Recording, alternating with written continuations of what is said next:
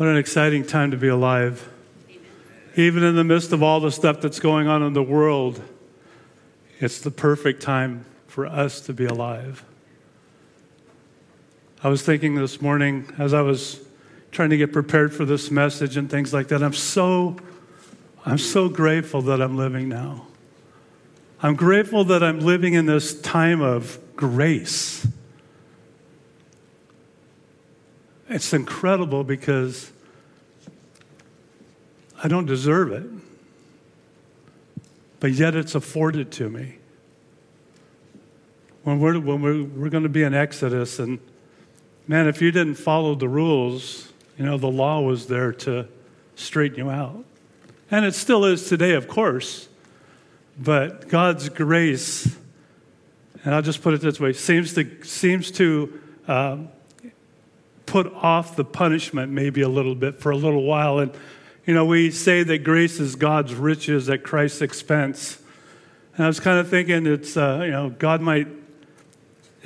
grace could maybe be defined as God is just hoping that you will come to your senses. And so he extends that time. I don't know. That's just a thought I had about this grace thing and the time that we're living in, because when we look at Exodus 30, you can go and open your Bibles. We're still in Exodus chapter 30. And we're going to look at 11 through 21. It's two different sections, two different topics, but it's all spoken by the Lord. Let's pray, and then we'll see where the Lord leads us. Lord, we come before you, and we are so grateful, Lord, that we are here in this moment and time. It's no accident, Lord, that we're here right now. And Lord, it's no accident that you pour your grace out on us. Even when we don't deserve it, Lord, your grace is there because of what you did for us. We give you the glory, Lord. I thank you for everyone here. I thank you for those that are watching online or will watch online later. I pray, Lord, for this message, Lord, that I have prepared. I pray, Lord, that you would add to, take away, throw away, Lord, anything that's not of you. Speak to us, Lord, individually, corporately, and Lord, may we have ears to hear what the Spirit would say. And we pray that in Jesus' name. Amen. Amen. So if you have your Bible, open to Exodus chapter 30. I want to read 11 to 16 first. So those of you who can stand, would you please stand with me while we read God's Word? And we will read Exodus 30, 11 to 16. And it says this, verse 11. The Lord also spoke to Moses, saying, when you take a census of the sons of Israel to number them, then each one of them shall give a ransom for himself to the Lord. When you number them, so that there will be no plague among them when you number them. 13. This is what everyone is numbered shall give, half a shekel, according to the shekel of the sanctuary, half shekel as a contribution to the Lord. 14. Everyone who is numbered from 20 years old and over shall give the contribution to the Lord. The rich shall not pay more, and the poor shall not pay less than the half shekel. And you shall give the contribution to the Lord to make atonement for yourselves. In verse 16, you shall take the atonement money from the sons of Israel and shall give it to for the service of the tent of meetings, that it may be a memorial for the sons of Israel before the Lord to make atonement for yourselves. Amen. Amen. You may be seated. So we know that the Lord has been giving Moses direction or instruction all through I don't know how many weeks now, talking about the tabernacle, the way things should be made. And this section is no different in the sense of instruction. In verse 11, it says, the Lord spoke to Moses. I love that. The Lord spoke to Moses. If the Lord spoke to Moses, Moses was listening. He had his ears open. He was listening to the instructions of the Lord. And so I was just wondering, when I read this, there were certain things that kind of jumped off at me, and this was one of them. The Lord spoke to Moses. Well, we know that the Lord speaks to us as well, either through his word or just maybe your conscience or somebody else walking by may somehow speak a word of the Lord into your life. The word of God speaks into our life. But the question I have for all of us, because you know I like to make this practical for all of us, right? Is that when the Lord speaks, do we really hear what the Lord says? Now, I tried a little kind of a test with my wife earlier this afternoon. I went home a little bit early to get something to eat and stuff. And so I said, hey, Diane, do you hear me? Do you hear what I'm saying? And she's on her phone, because that's what we do, right? We play on her phone. And she said, yeah, I hear you. And I said, Diane, do you really hear me? And then she says, she stopped and put the phone down, and then she was really hearing me. I think sometimes we do that with the Lord. Oh, yeah, I hear you, Lord. I hear you. I got it. But do we really hear what the Lord says? Because if we hear what the Lord says, then we're going to do what the Lord says. And that's where I think Moses here is like, he's so tuned in. He's so dialed in with the Lord. You remember, he's still up on the mountain, and the Lord's given him instructions on what to do. And when the Lord gives him specific, very specific instructions, it's not to punish you or to make you do something odd. It's for your benefit. It was for the benefit of Moses and the people to follow, that he follow these instructions to the T. Because we're going to see that if you don't follow the instructions, there's punishment. We even know that here today, right? If we don't follow the instructions, there's discipline or something happens. I remember Alex last week used the analogy of the kids' toys and the instructions of putting it together. Well, it's all fine and good if you read the instructions, but if you don't finish it, if you don't follow the complete instructions, it may still work, but it may go all wobbly. It may run sideways instead of running forwards and backwards. It may not just be the way that it was supposed to be. And so my question to all of us is that, are you really hearing what the Lord is saying? There was when I read this, the very first example that came up was Jonah. You remember Jonah in chapter 1, the Lord said, Jonah, I want you to go to Nineveh. I'm not going to read the whole thing. I'm going to kind of just paraphrase, so excuse me if I get something out of sequence. But the point is that the Lord told Jonah to do something. And I think Jonah heard what he said. I think he was paying some attention, but he did not want to do what the Lord wanted him to do. You remember that he turned and he ran and he went into the boat and down into Tarshish. He was heading down and away from Nineveh. But he didn't get away with it. He ended up in the belly of a fish. But God's grace, because the second time he said, okay, and he spit him out on the shore. A lot of times we have to be told 1, 2, 3, a dozen times before we get it sunk all the way into our noodle, because sometimes it's just really hard.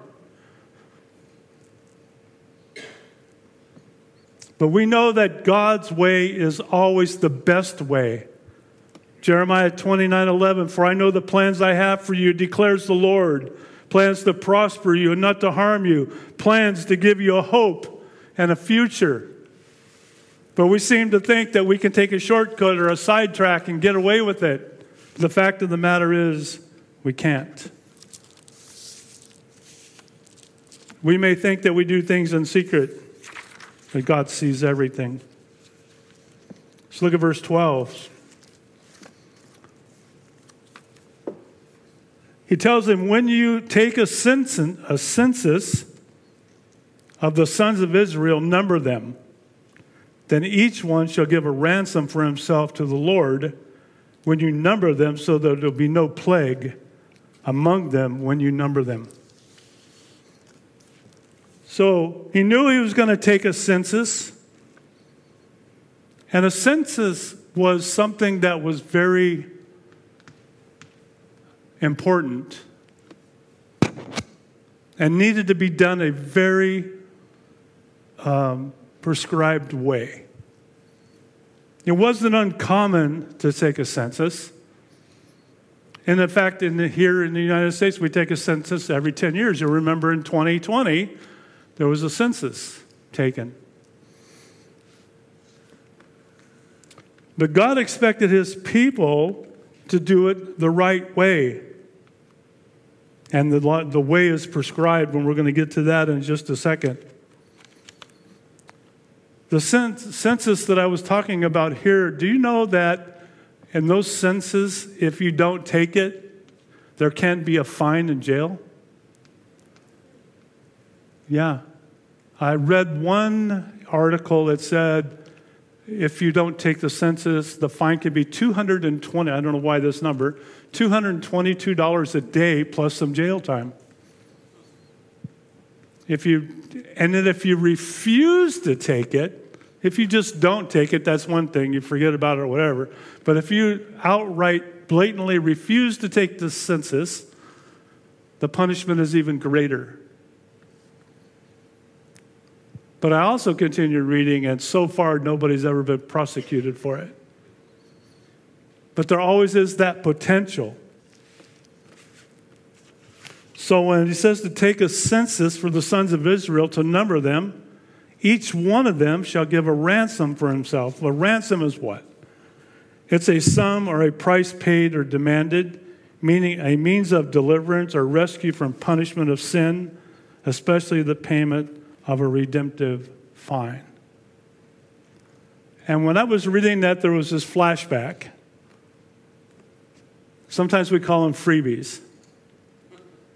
Oh, did I hear a chuckle? Somebody knows what I'm talking about. But I remember back in the early days, in the mid-50s, give or take. Do you remember blue chip stamps? Anybody remember blue chip stamps? Well, I remember in Valley Boulevard, I was born and raised in El Monte.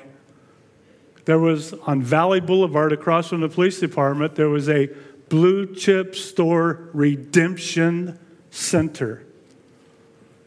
And it had an all glass front on it, and it had all these real pretty items in it, and the way you bought them or purchased them or redeemed them was through these stamps, these blue chip stamps. And I remember we didn't have a toaster. It was a long time ago. Toasters were almost like a luxury, right? We didn't have a toaster, man. Our toast was on a cast iron skillet and would put some butter on it, and that's how you toasted your bread. So this thing called a toaster, man, was like, yeah, let's jam up, man. I want a toaster. So my mom, she starts saving these blue chips. I don't even remember how many books it took. But she started collecting these blue chip stamps.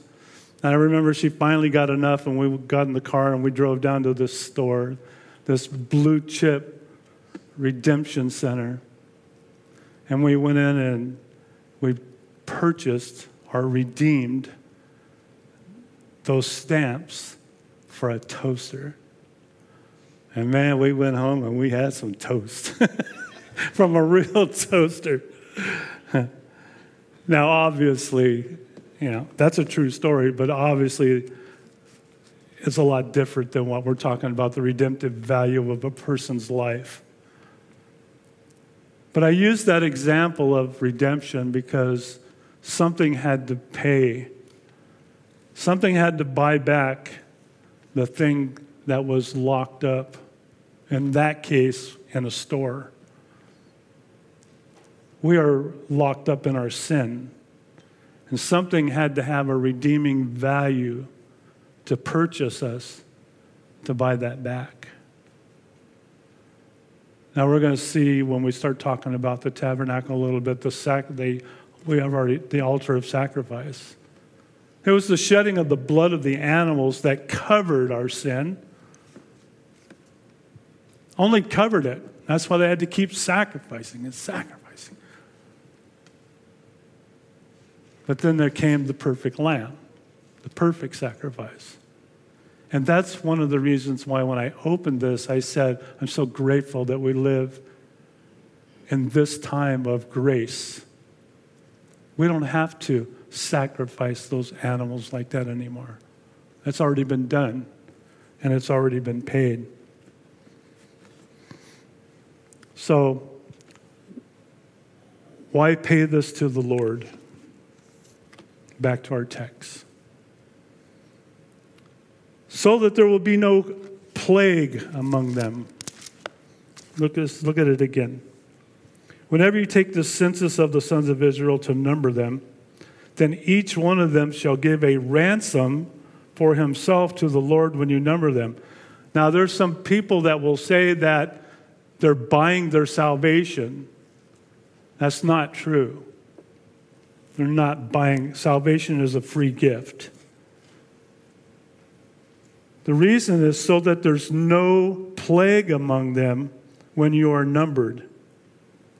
In verse 13 it says, this is what everyone who is numbered shall give. There's a price to pay here. Everyone who is numbered shall give a half shekel according to the shekel of the sanctuary. A half shekel, of course, is not, I think it's like 0.4 of a gram. Don't quote me on that, but I think I read that. It's just very, very minute amount of silver. And this is what, verse 13 again, this is what everyone is numbered shall give. And it's a half a shekel, according to the shekel of the sanctuary. Half shekel as a contribution to the Lord. Now we're going to look at this contribution to the Lord in just a minute, but I want to highlight that just for a second. And then who's to give? Everyone who is numbered from 20 years old and over shall give the contribution to the Lord.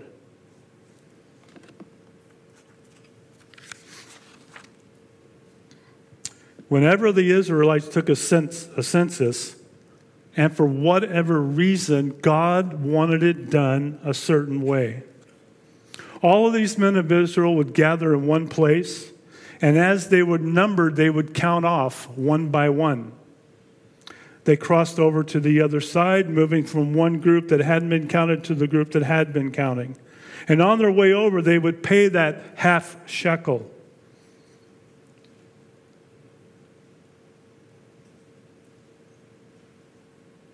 I have a side note here that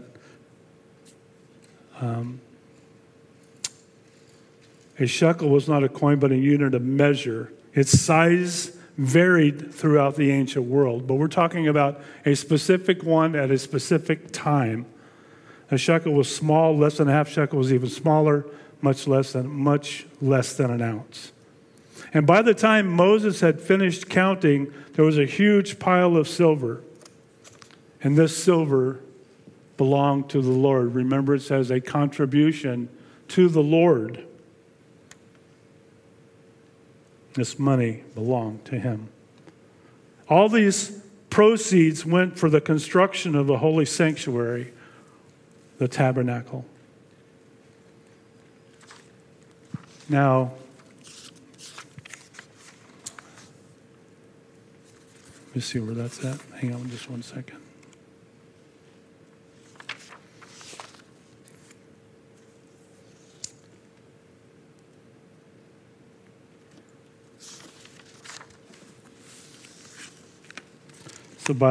So what was the punishment?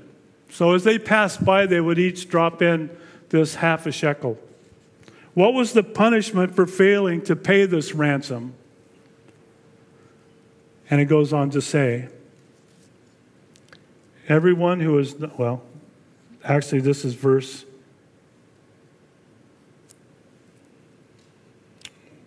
I got something backwards here, I apologize.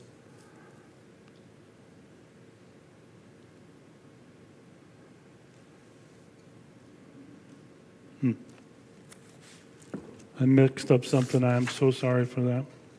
But there was consequences for failing to pay. And it says somewhere there, it says that the plagues of Pharaoh would fall upon you. Do you remember what the plagues of Pharaoh were? They were the water turning to blood, the frogs, lice, flies, livestock, pestilence, boils, hail, locusts, darkness, and the killing of the firstborn. So when you are listening to the Lord and you're taking direction of the Lord, it's important to do it the way that He has instructed it. Or there is consequences for that behavior.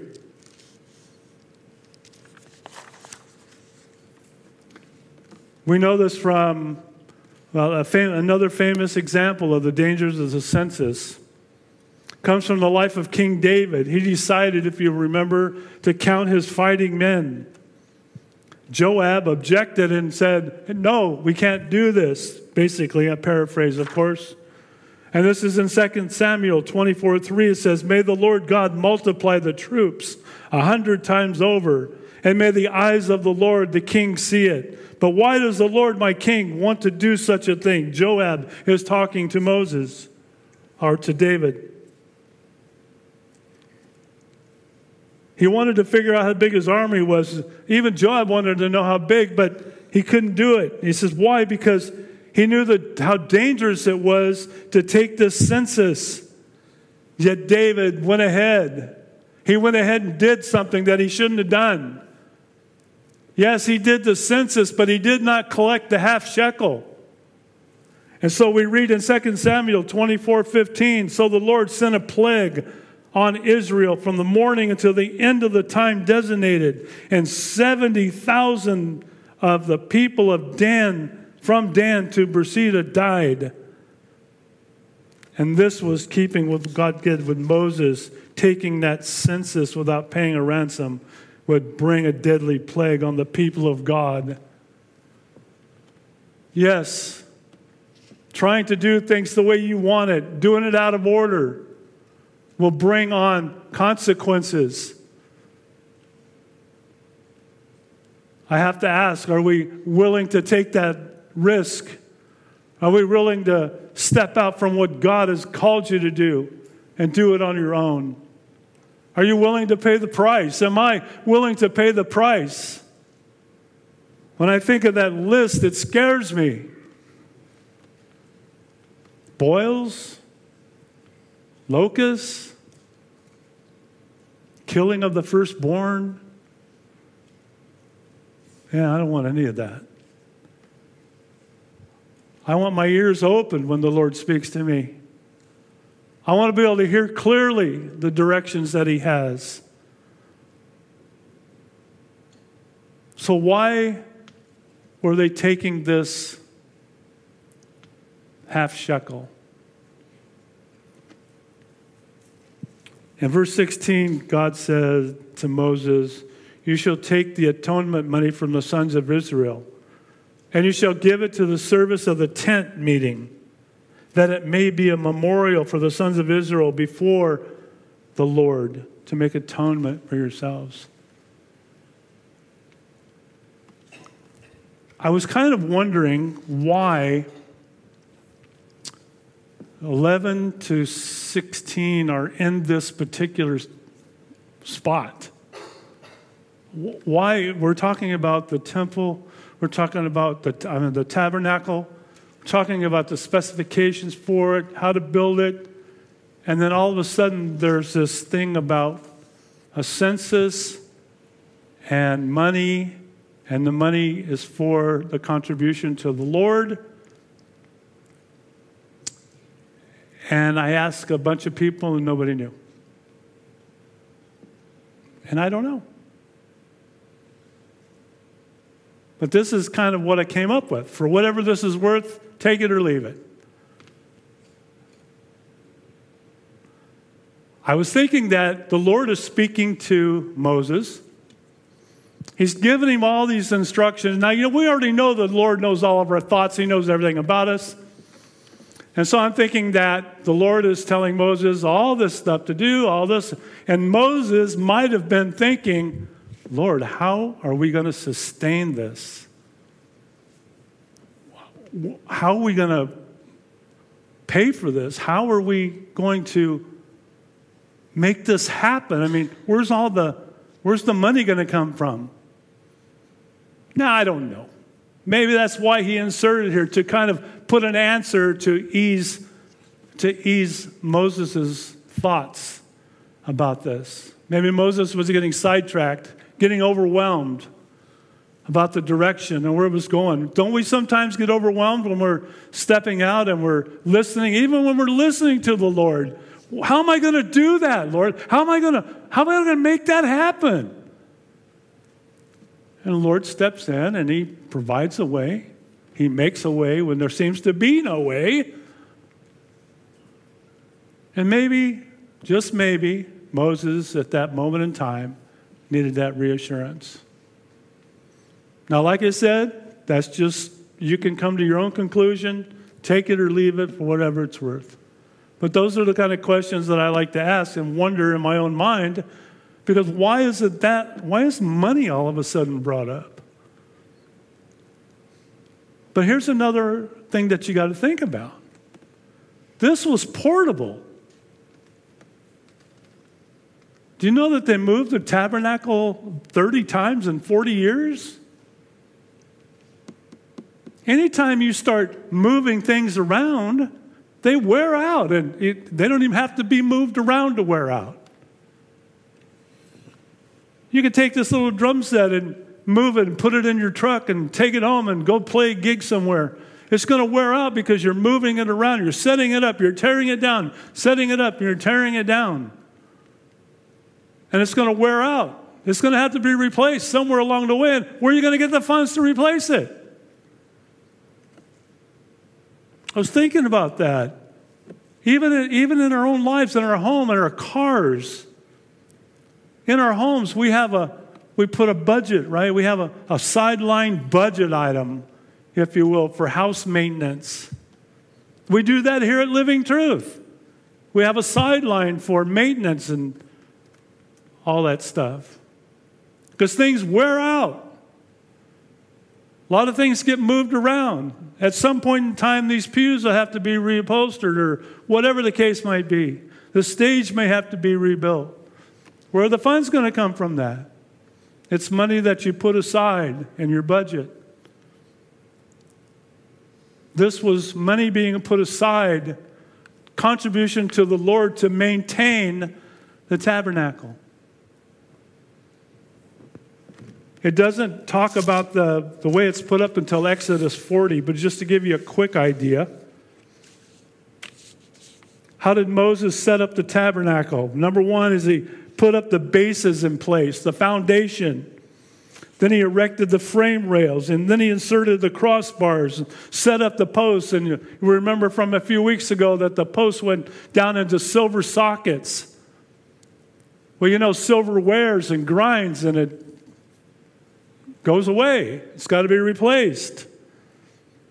And then they insert the tent, or they spread the tent over the tabernacle and put that covering over it. You have to realize that tent covering is subject to the wind and the weather and the heat and the cold, and just like anything else we have, it has to be maintained. You might say that it's a maintenance fund. And it's provided by the people to help support as this tabernacle is transported.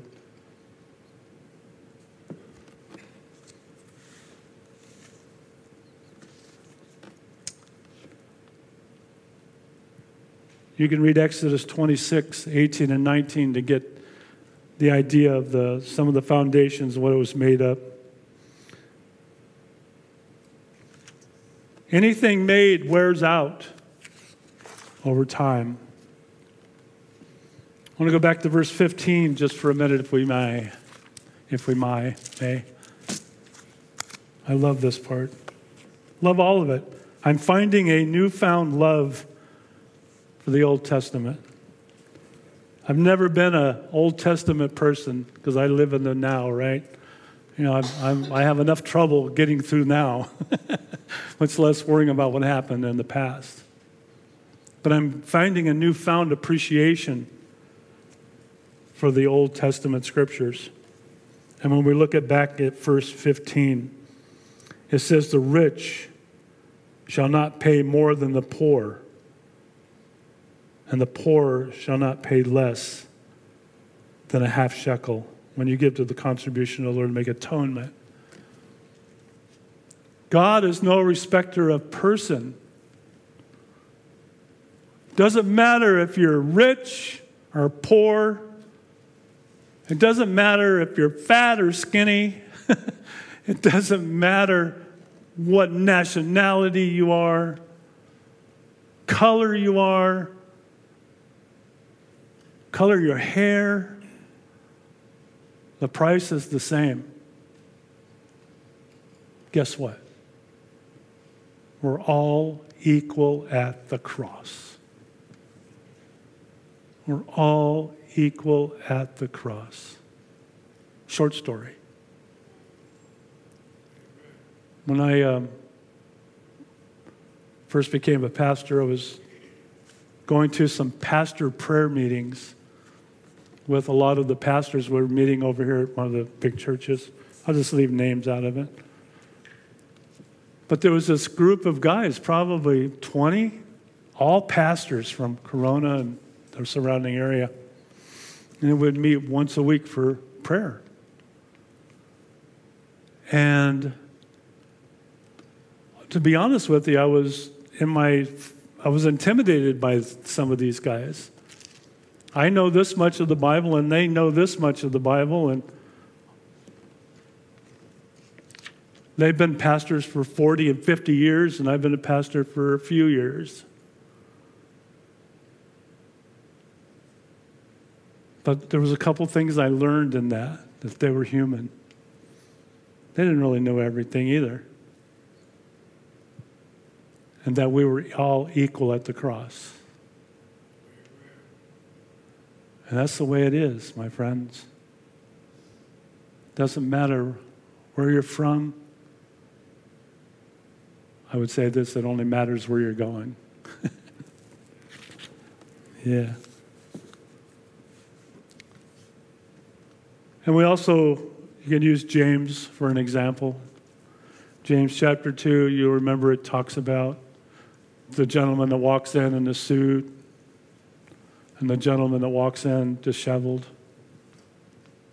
We don't show partiality. God is no respecter of person. You don't show favor one over the other.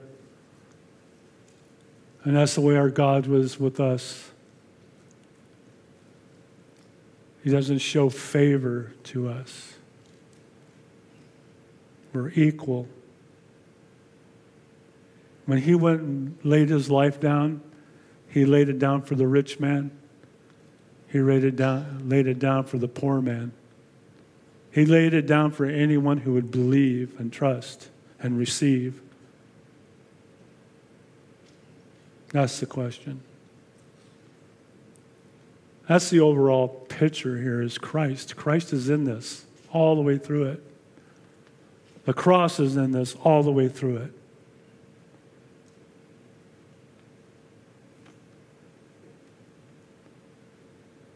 The The same God that went to the cross is the same one that's talking to you. The same one that speaks to you. Remember, he left the Holy Spirit to talk to us, to help lead us and guide us into all righteousness. You may say, well, God's never spoke to me. And I would argue with you, maybe you didn't listen. Maybe you just weren't paying attention because you were so self-consumed. Because it doesn't have to always be audible, as we talked about earlier. This right here is his living word that he left for us. Precious. Precious word.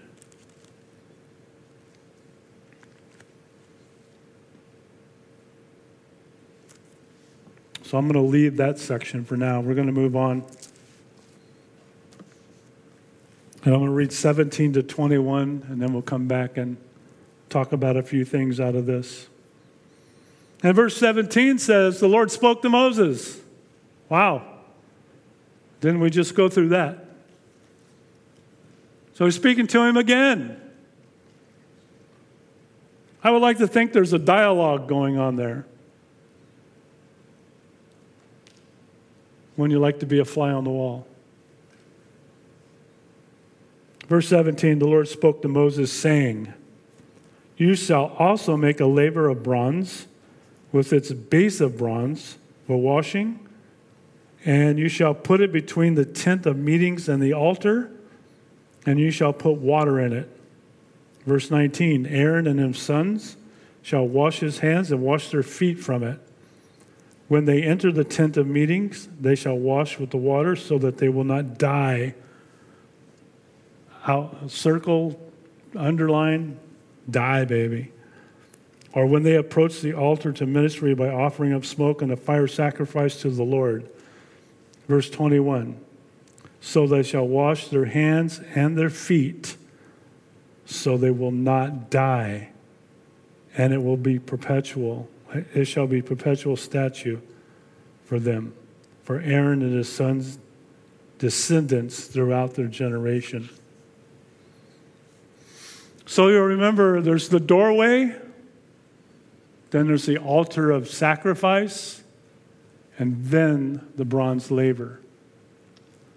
So the priest would come through with the sacrifice the animals on the altar of sacrifice, which covers the sin, by the way, and then he would wash. He would go to the bronze laver. Now, we don't know how big it is. All we know that it's a bronze laver, and it's in two pieces, and both pieces are made of bronze. Now, they suppose, of course, it was big enough for the priest to get around and wash. Now, when we say wash hands and feet, we think soap and water and scrubbing and all that. This was more of a ceremonial. They just kind of run water over their hands, and they run water over their feet. It's very important because if they didn't do this, it says that they would die. You could not enter the Holy of Holies if you were dirty. You would die. If I remember correctly, I think they used to tie a rope around the ankle of the priest before, in case he went in and was dirty and died. They would be able to drag him out because nobody could go in the Holy of Holies. That's a tough gig there, when you say. You better be clean. It's a matter of life and death. I know we chuckle, but man, that's serious stuff. You do not enter the Holy of Holies dirty. I just wonder what we consider the Holy of Holies in this day and time. This is a place of refuge. It's a hospital for the sick. But I wonder if we really realize that this is somewhat holy ground. I had one pastor friend that always preached barefooted because he said that this was holy ground. The fact of the matter is, I think that everywhere the Lord leads us is holy ground.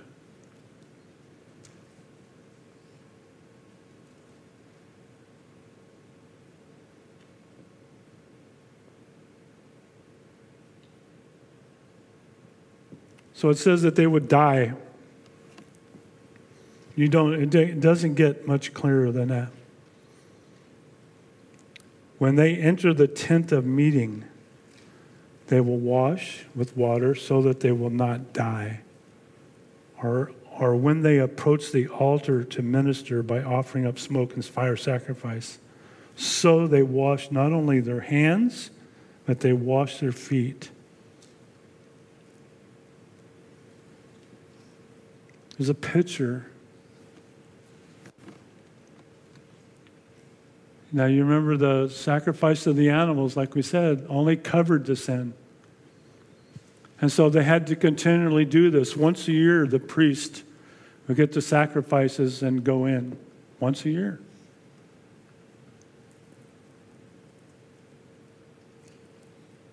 It's called the Day of Atonement.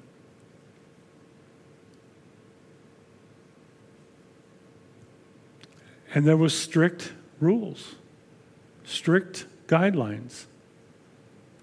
Just like they were building, everything was put in a specific order, in a specific way, because that's the way God wanted it. That's the way God designed it.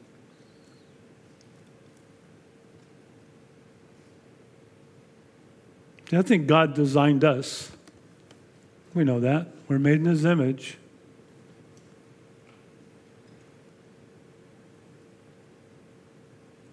He designed us to strive for holiness. He designed us to strive to be righteous. And of course, because in my mother's womb I was conceived in sin, I need a Savior. I need help. My directions, my instructions to myself got me in wrong places. When you follow the direction of the Lord, He will lead you to the path of righteousness. But it goes back to, are we listening? And it goes even further, are we being obedient? Are we being obedient to what God has for each and every one of us? I fail miserably. I fail all the time. That's why I'm so grateful for His grace. I'm grateful for His long suffering. I'm grateful that He gives me second, third chances. So when they washed their hands and feet, it was a matter of life and death. The priests had to either wash or die. As David once asked, who may ascend to the hill of the Lord? Who may stand in His holy place? And the answer is in Psalm 24:3. He who has clean hands and a pure heart. Washing was partly a matter of respect. When the priests entered the tabernacle, they were coming to God in worship, and washing their hands and their feet was part of their spiritual preparation for service. The physical washing was a sign of spiritual cleansing, much like baptism. You remember, we just did baptisms. We do them once a month. It's all symbolic, going down into the water and coming up fresh and new. Cleansed, washed, a recognition. It was symbolic of their sanctification and was something they needed to do, not just once, but every time they served. Remember, the altar of sacrifice is where they made the atonement for their sins. The altar was symbolic of their justification. They were accepted by God on the basis of sacrifice. That's no longer true. We are sanctified. We are justified by the basis of not what we did, but what Christ did on the cross. That's why we can say that we're all equal at the cross. The next thing the priests encountered, which is symbolic of their sanctification. Their sins were forgiven, but they still were sinners. Because of their continual sin, they had to continually wash their hands and their feet. This ritual of cleansing was symbolic of their progress in holiness. Even the priests, as holy as they were, had to be sanctified before they could enter the holy place and serve a holy God. I'd like to read this one little paragraph and then we're going to close it out. This is by John J. Davis. I don't know who he is. I liked what he said, so I want to read it to you. The basin provided a type of cleansing which served to maintain fitness for spiritual ministry. The priest's guilt because of sin was dealt with at the altar of sacrifice. Yet something else was required for effective fellowship and worship in the tabernacle. This had to do with the defilement of sin. That effect of sin which the blood did not remove before one could enter the presence of a holy God. This had to be cared for. It followed a sacrifice at the altar that was based upon the merit of it, but was definitely a separate act. He is freed from the guilt of sin and its penalty by the application of the blood. Yet there remains defilement of sin that comes through daily living.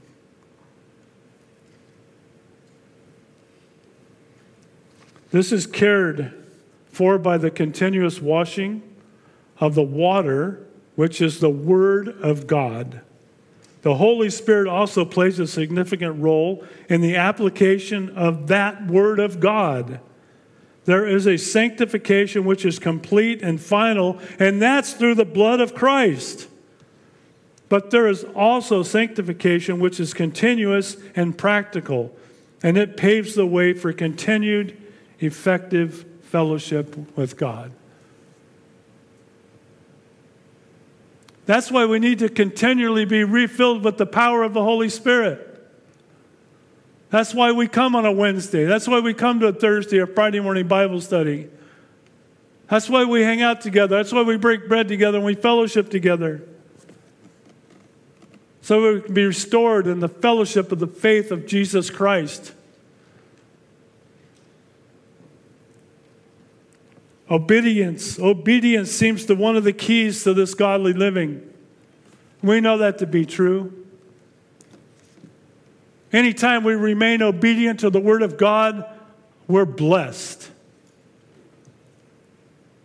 Even if things go sideways, we are still blessed because we are saved by the blood of the Lamb. The world can try to destroy us, but they cannot take that from us. We have received that as a believer in Jesus Christ. It's a free gift. They cannot take it away from us, even as hard as they may try.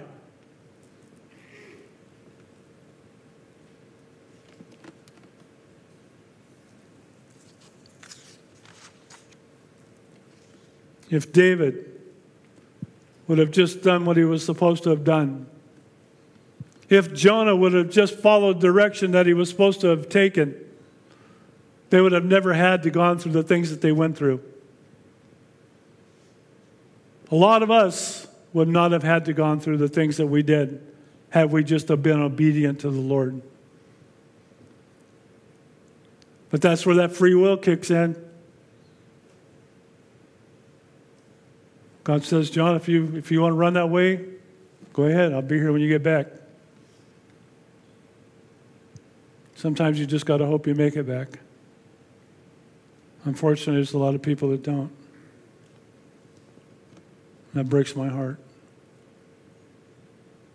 There's a lot of people I know that used to be walking the true line, walking with God the best that they could, the best that they knew how, and for whatever reason have gone sideways. Obedience is gone. Sacrifice is gone. It's gone back to my way and not his way. So my prayer tonight for you, as always, is that you've heard something that sparked maybe a new fire in your heart. Maybe you've been lackadaisical lately for whatever reason. Maybe you've been struggling just to kind of pull it all together. I know there's a lot of hurting people. We get phone calls all the time, and we know what's going on pretty much. But you got to plow through it. You got to stand strong. You got to stay obedient. I used to have in my old office, I used to have a plaque up on the wall, and it said, Jesus never said it would be easy. He just said it would be worth it. And I believe that rings true. So that's what we got. If you haven't confessed Jesus as your personal Lord and Savior, I pray that you do tonight. If you're on the fence, maybe you're undecided, maybe you've been 1 foot in and 1 foot out, it's time to get both feet in. Maybe you just thought that I'd take a break. It's not easy being a Christian, is it? It's not easy, but it's worth it. The blessings outweigh the curses.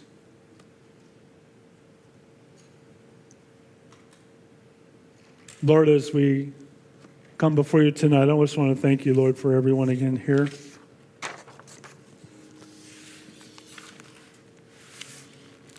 Lord, if there's anyone that doesn't know you here tonight, I pray that they would before they leave.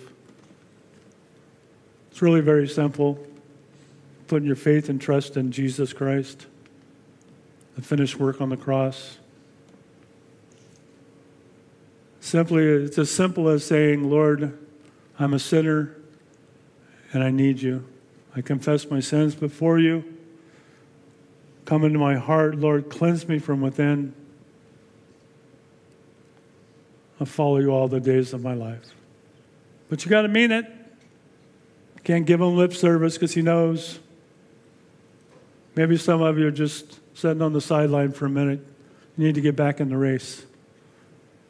Lord, help me get back in the race. Help me be obedient. Help me follow you. I want to get back on track. For those of you out there, either by video or in the audience, if you're struggling with something, give it to the Lord. You don't have to carry those burdens by yourself.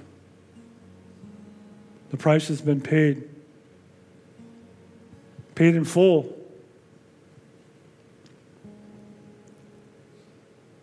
He wants you to cast your cares upon him. I know there's a lot of people in the hospital, a lot of people struggling with illness. We just ask, Lord, we come together as a body, Lord, and ask that you would touch each and every one. That you would heal them, Lord, according to your plan and your will for their life. And for the families, Lord, that are waiting and watching and praying and hoping, Lord, you would fill them with the Spirit and give them peace and comfort as well.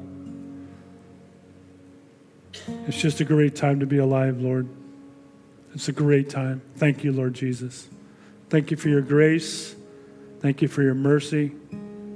And thank you, Lord, that you still speak to us today. May we have ears to hear, Lord. Give us ears to hear what you're saying. In Jesus' name.